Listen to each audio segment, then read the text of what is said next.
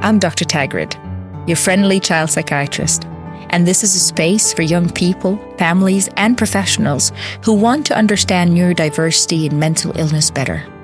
I'm here to help you make sense of the most complex of issues in the simplest of ways.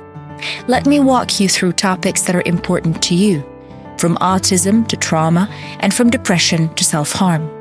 In this podcast, I'll bring you expertise, explain the science, and equip you with practical tips and knowledge. Join me, Dr. Tagrid, your friendly child psychiatrist, for 30 minutes every Wednesday on all listening platforms.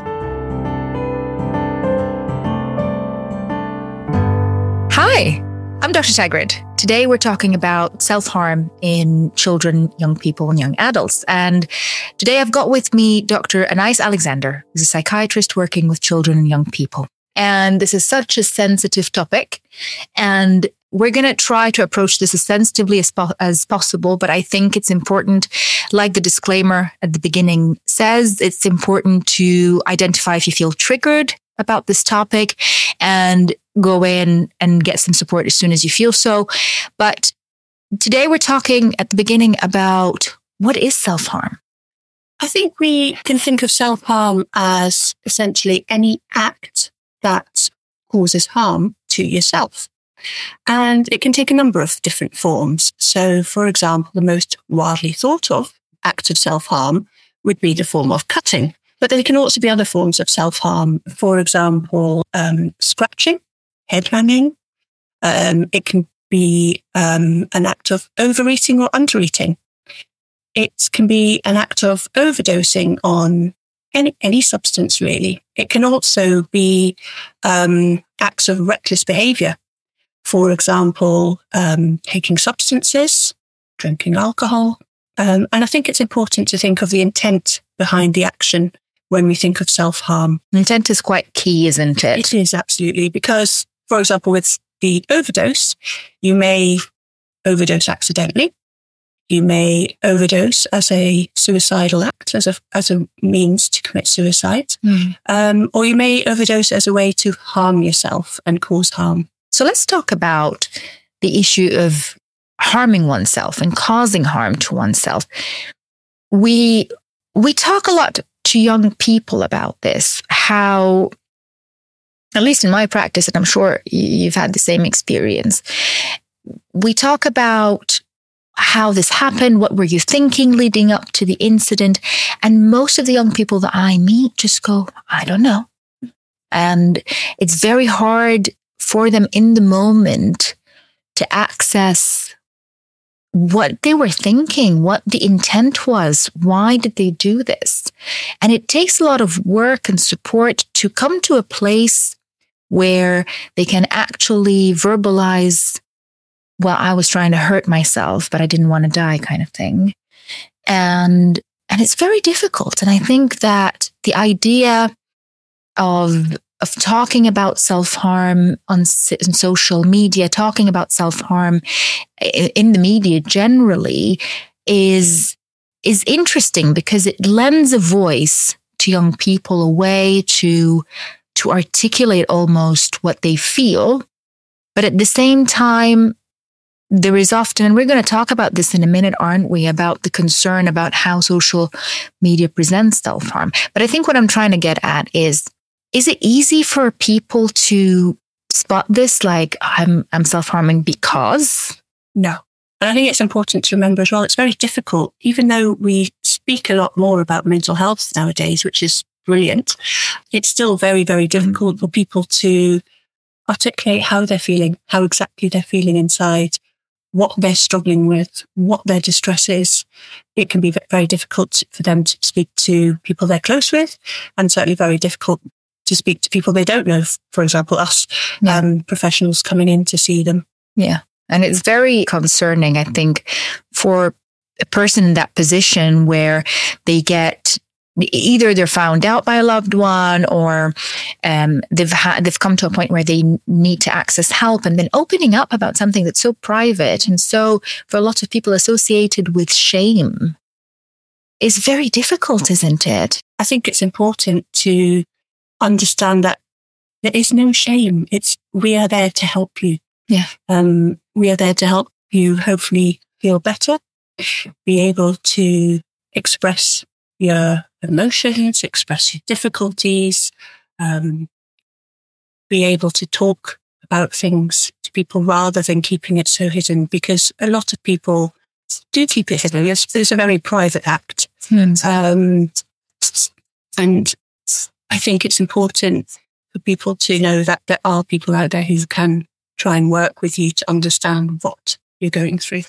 So let's think with people about why this is becoming so widespread. So we're talking about numbers of 1 in 4 young people have self-harmed at some point. And I often think about, it's like a lot of things in mental health. Is this an increase in actual practice or in that the actual behavior, or is it an increase in people presenting with it rather? What are your thoughts about why this is increasing so much? Yeah, there has definitely been an increase. And I think there's both been an increase and I think been an increase in people presenting to us, being more willing to come to mental health services for help. There's still a big stigma about mental health, but it is getting less. You mentioned social media before, and I think we do need to touch upon that. One, that it's being more widely discussed. 2, people can sometimes watch something on social media about someone self-harming and they may feel uncomfortable in themselves, and they may sometimes they may look at it and think, okay, yeah, that worked for someone, I'll try that, and that might be how they get started.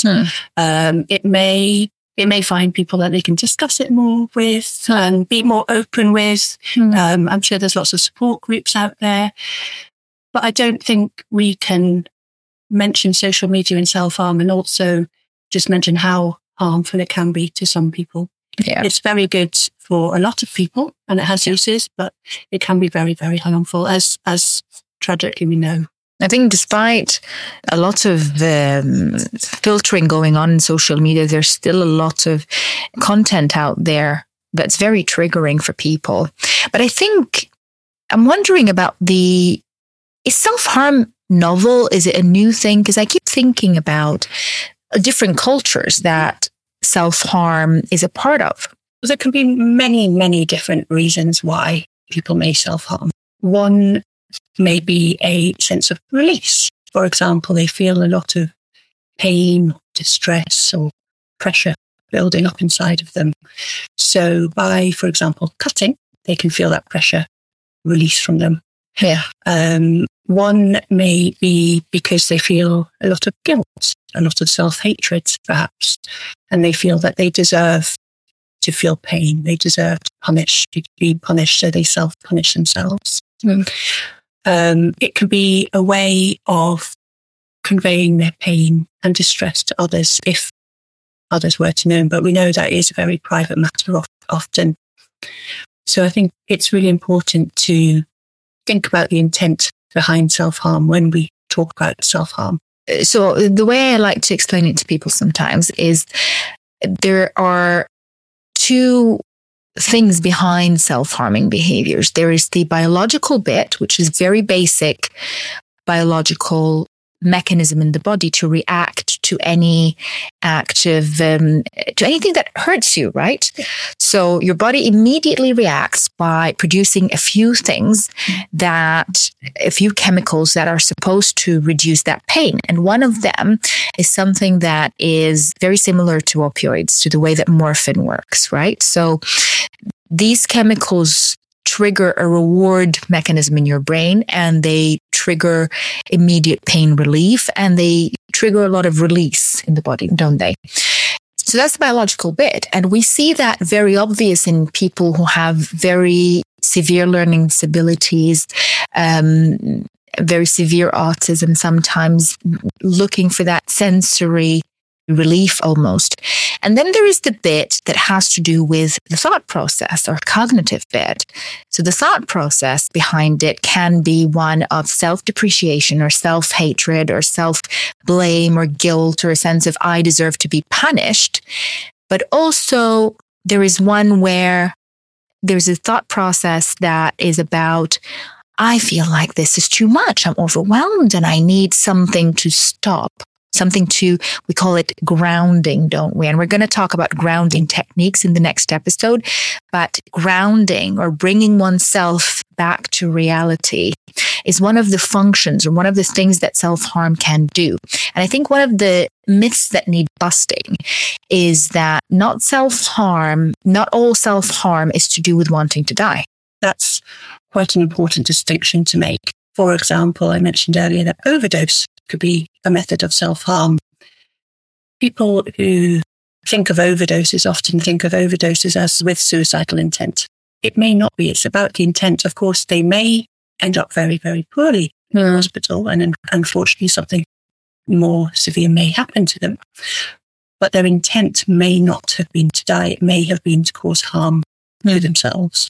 And self-harm, even though we're talking about it more often now, and there is research about it increasing as a behavior, but also it looks like it's so built in human history, and it's part of how human beings have over millennia coped.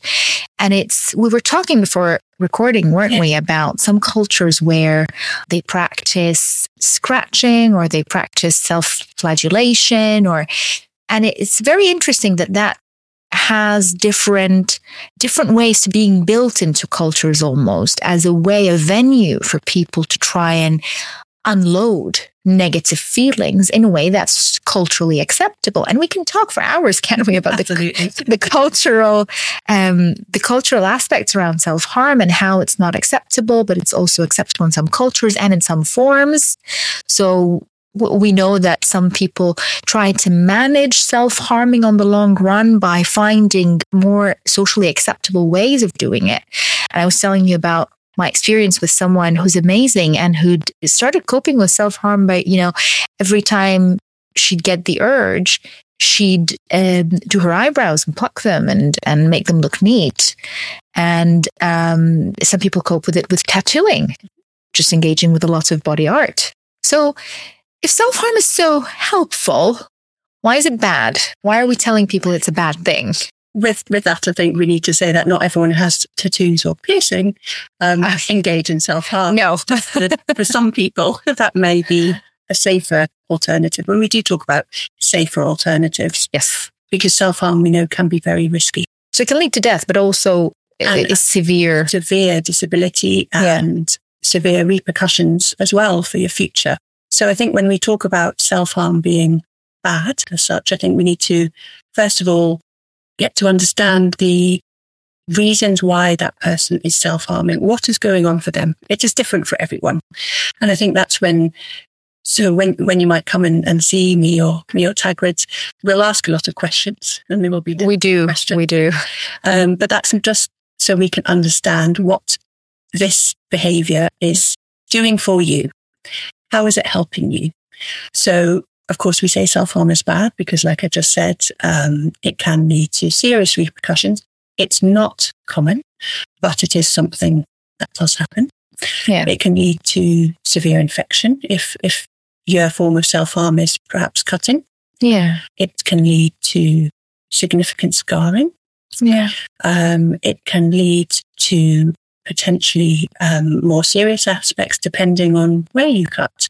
For example, if you cut through any very important nerves or vessels, blood vessels as well. So I think that's very important. And again, with overdose as well. In my mind, I'm thinking back to people I've met who've accidentally gotten seriously hurt on accident. And I think it's not just cutting that we see self-harming in with substance use and with alcohol, with putting oneself. And I think intent is important here. Like you said, sometimes you see a full disregard to one's safety, placing yourself in harm's way in a very severe way. And in the middle of being unwell, it's hard to see a world where you are important again. But when you become well, that sense of protecting yourself and wanting to be okay and being protective of your skin and of your body and of your well-being, that returns, doesn't it? And we walk this journey with so many young people every day that sometimes when you see someone so unwell, you just want to tell them, you know what, I wish we can fast forward a few months and you can see yourself in that space where you care about you again. And sometimes we have to hold that faith for people, don't we? Because we see them and their families in such despair. Absolutely. And that's why in our job, for example, it's not just the young person that's our patient, even though that is our primary patient. We work along with the carers as well for those young people. They're all very important in one's recovery. Let's talk about the impact on families and carers. So I've seen people come in and they can feel very guilty. Perhaps they haven't spotted the signs earlier. Perhaps they blame themselves, and it's nothing to blame themselves for. They may not know how to help them. You may feel quite hopeless in that respect. It can have a big impact on the families, for everyone in the household or anyone who is close to them and cares for them. People can worry about them and not know how to approach them or not know how to say as well.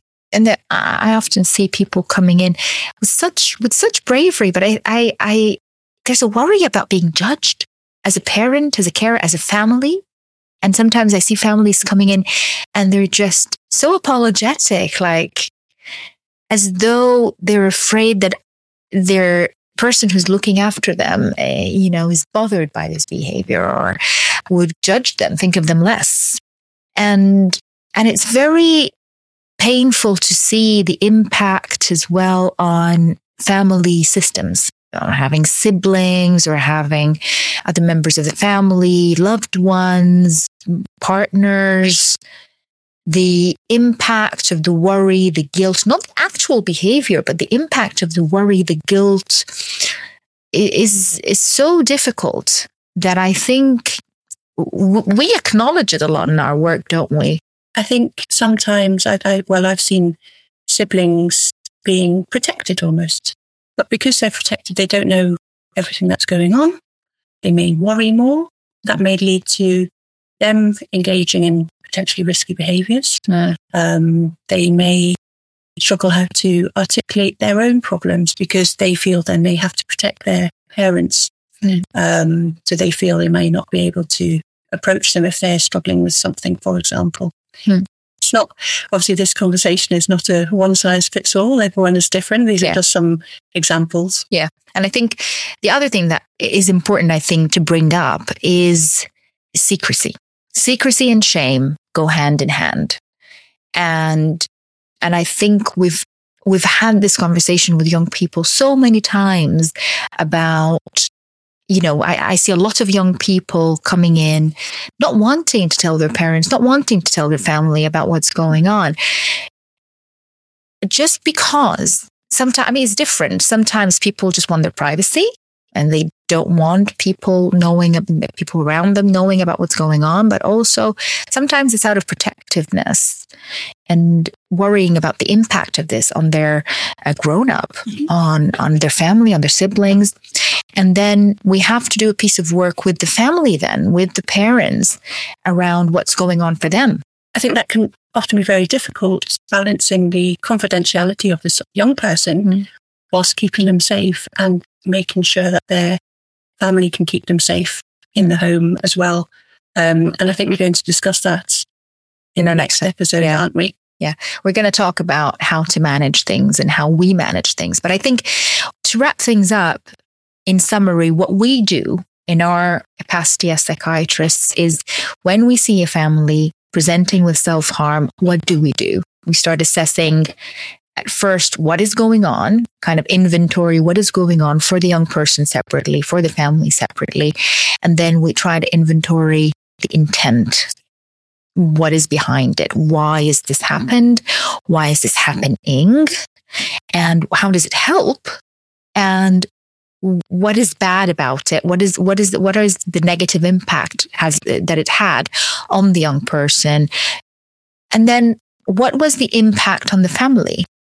And how did we get here? I think trying to think back about How did we get here? How did we get to the point where things had gotten so desperate that you'd engaged in this behavior? How did this happen? It's also our job as well to work with the young person to try and think of, in the short term, maybe alternatives, safer ways of coping with that distress. And also be able to understand where this pain has come from. It's not always pain, but pain. Where has it come from? And try and work with that. And it's what we mentioned earlier about why is it bad? We know it's not a good coping mechanism. Yeah. It's very short term.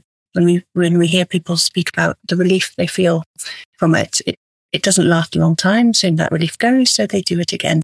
Yeah. So it's about understanding the causes for it and working with those causes in order to help make them feel better. And in the show notes, I'm going to put in a very lovely piece of an article on the Mental Health Foundation website that talks about that cycle that we call as a self-harm cycle, where you feel a lot of distress, so you self-harm, so you feel shame about it, guilt about it, so you feel more distress, you self-harm again. And sometimes this cycle doesn't just happen internally, it happens also externally. So you see the impact of your distress on people that you love, and you become more distressed. So it's a cycle. It's a very painful cycle. This is also one part. Sometimes we focus on the biological aspect, don't we? Sometimes we look at what biological function this serves for a person. So sometimes it's as simple as doing a sensory assessment for people who are on the spectrum, who have an autism spectrum disorder, which we're going to talk about in a different episode. But sometimes we look at that bit, don't we? But I think the first thing that we do is education, is talking about this with people, families, schools. And this is so poignant because we're coming up with school.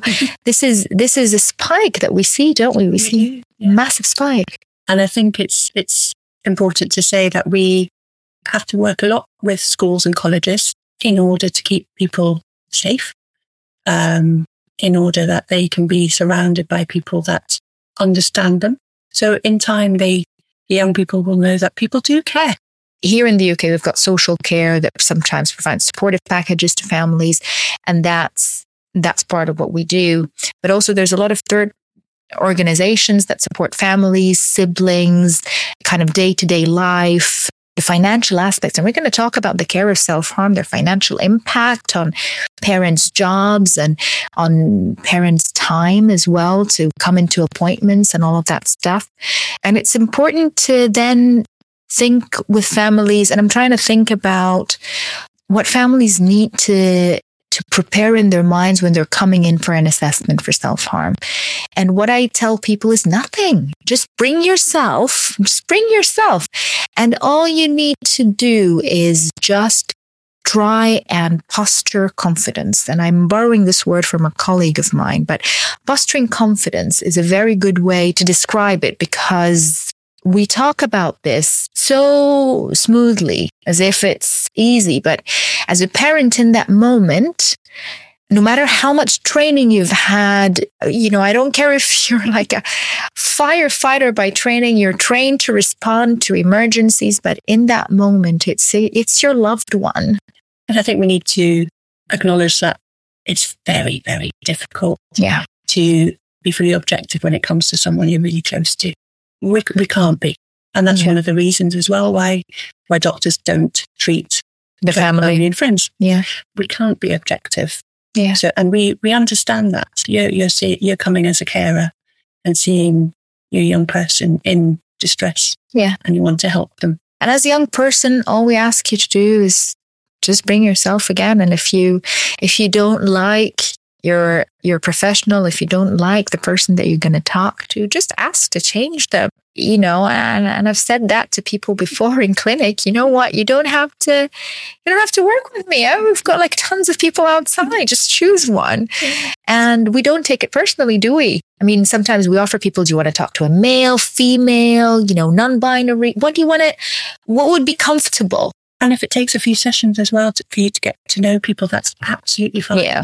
And a lot of what we do is sit with people in the moment, isn't it? Sometimes it's not talking at all. It's just sitting with them in that experience and providing togetherness, providing company in a moment that feels very, very lonely, I think. And so this feels like we've covered a few topics that are really sensitive, and I hope that we covered them in a way that was kind. And today we talked about self-harm.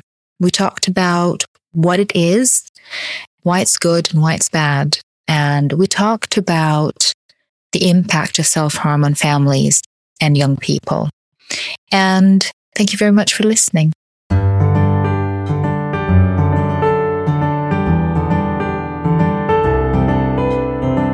Thank you for joining me today. Remember to check the show notes for helpful resources and support. If you enjoyed listening, subscribe to our channel and get notified about the latest episodes. This is Dr. Tagrid, wishing you well.